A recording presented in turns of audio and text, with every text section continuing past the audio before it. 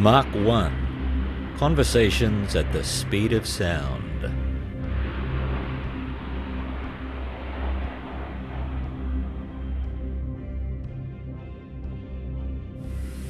So, Andrew, can you explain to me what you're working on here? Gary, at the moment we've removed the facsimile exhaust manifolds from the fuselage. They were in a very, very poor state. Mixed mediums on how they were constructed, so they've been take them off, repacked them with a solid like a surfboard foam, constructed a whole new manifold shape for one of them. They'll be fiberglassed and then finished off, ready to be put back on the aircraft frame.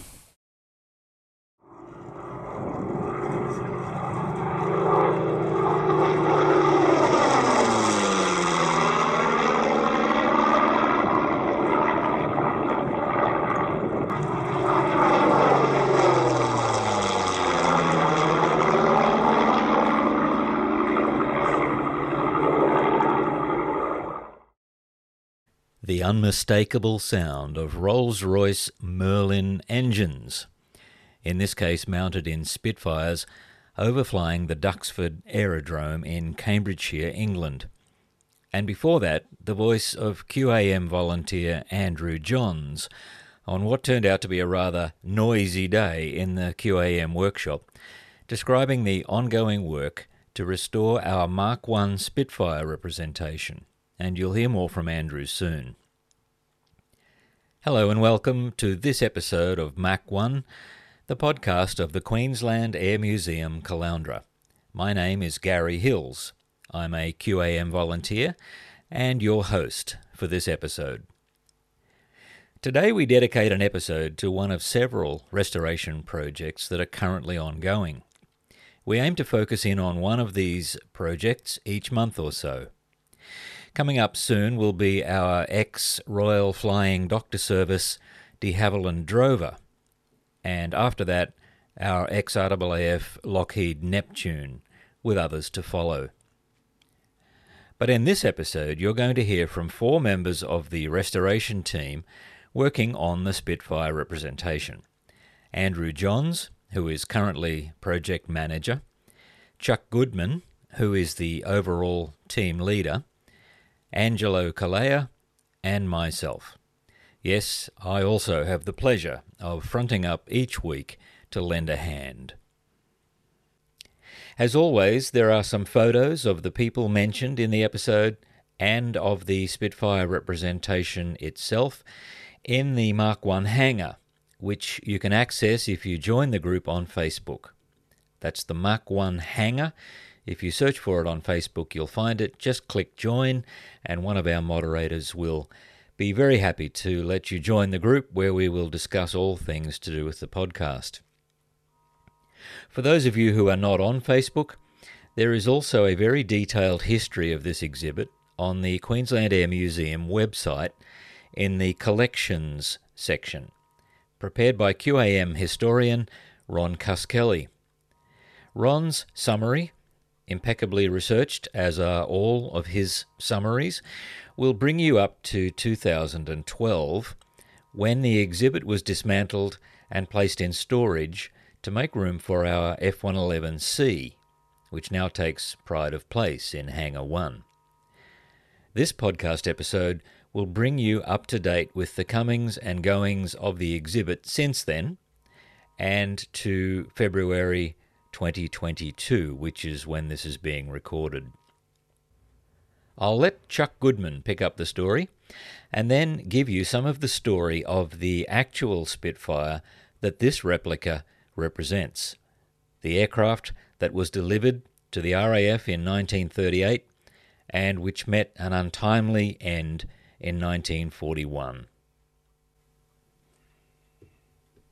Chuck, you've overseen this project in one way or another for quite some time now.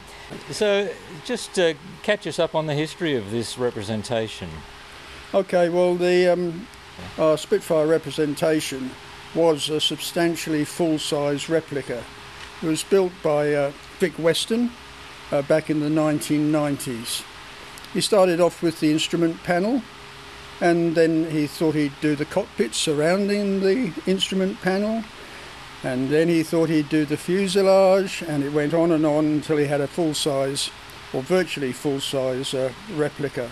He was going to use it as a promotion tool for shopping centres, which is why the only part that is undersized was the tail section. That was to get through the sliding doors in the supermarket. But when we got it back in 2004, he sold it to us, and it went on display as a full-size replica, with noting that the tail section was undersized.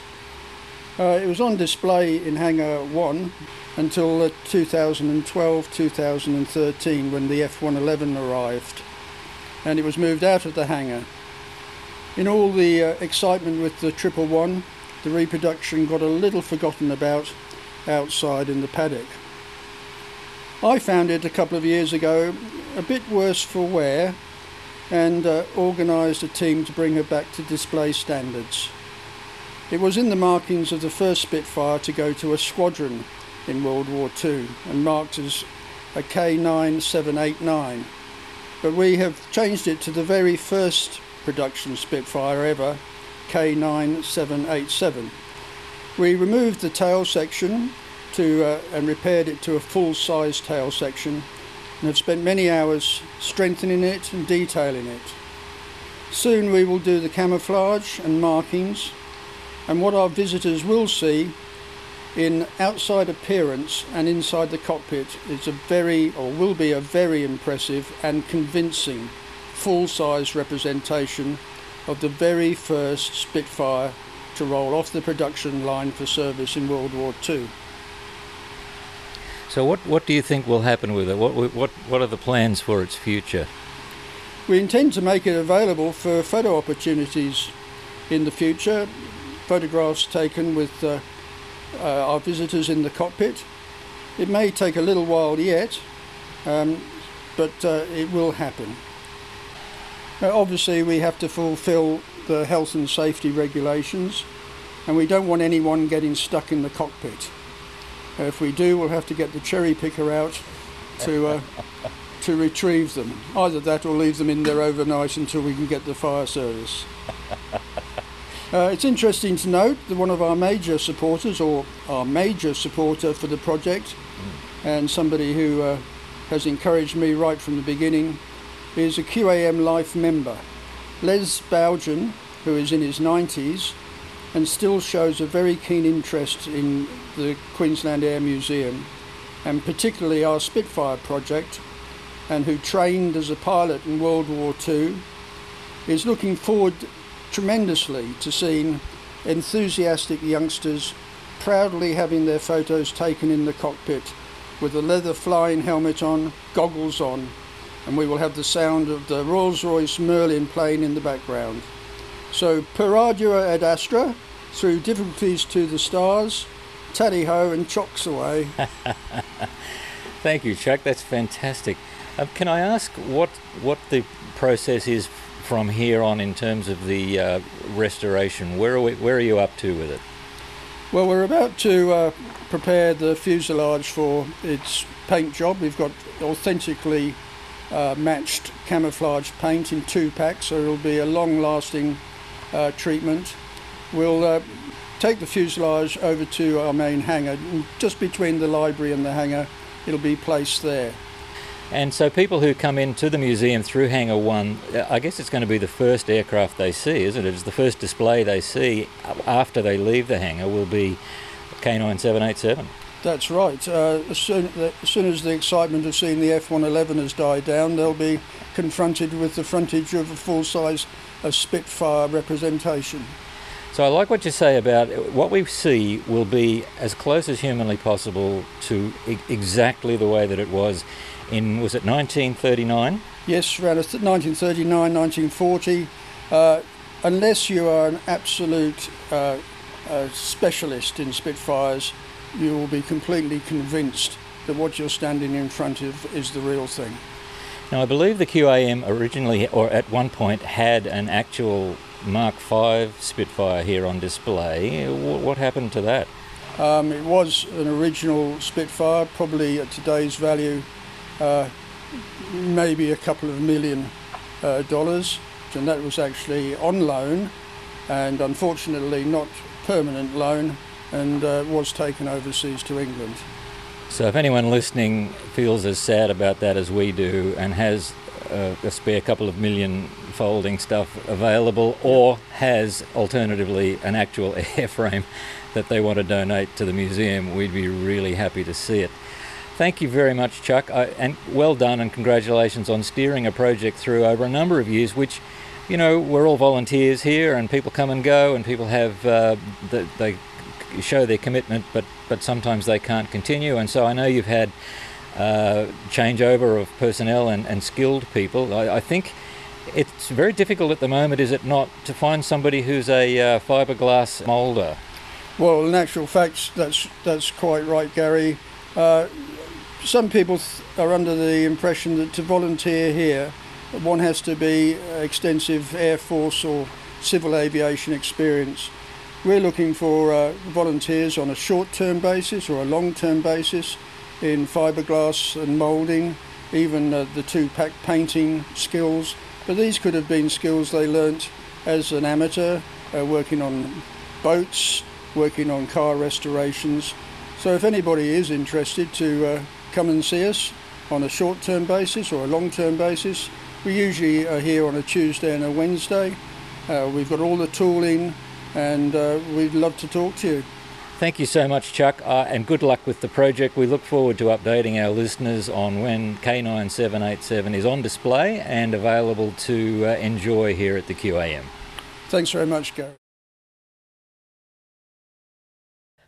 The Supermarine Spitfire has come down through history as one of the most famous and recognisable fighter aeroplanes of the Second World War. Reginald Mitchell, who was chief engineer at Supermarine and designer of no fewer than 24 aircraft, designed what became known as the Spitfire, based on a racing seaplane that he had designed that won the prestigious Schneider Cup between 1927 and 1931. So when the British Air Ministry, anticipating a coming European war, issued specifications for a new fighter in 1931, Mitchell went to work adapting his designs, and the Spitfire was the result. In 1938, K9787 was put through rigorous performance trials and then delivered to the Royal Air Force. Our full-scale representation, painted in camouflage colours and RAF roundels with authentic black and white underbelly, will go on display as it looked in early 1939. So what became of K9787?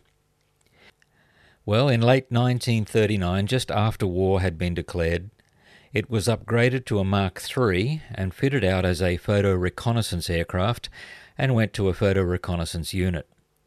In June 1941, with Pilot Officer Samuel Bowes, RAF, on a mission over Cherbourg, it went down in the English Channel.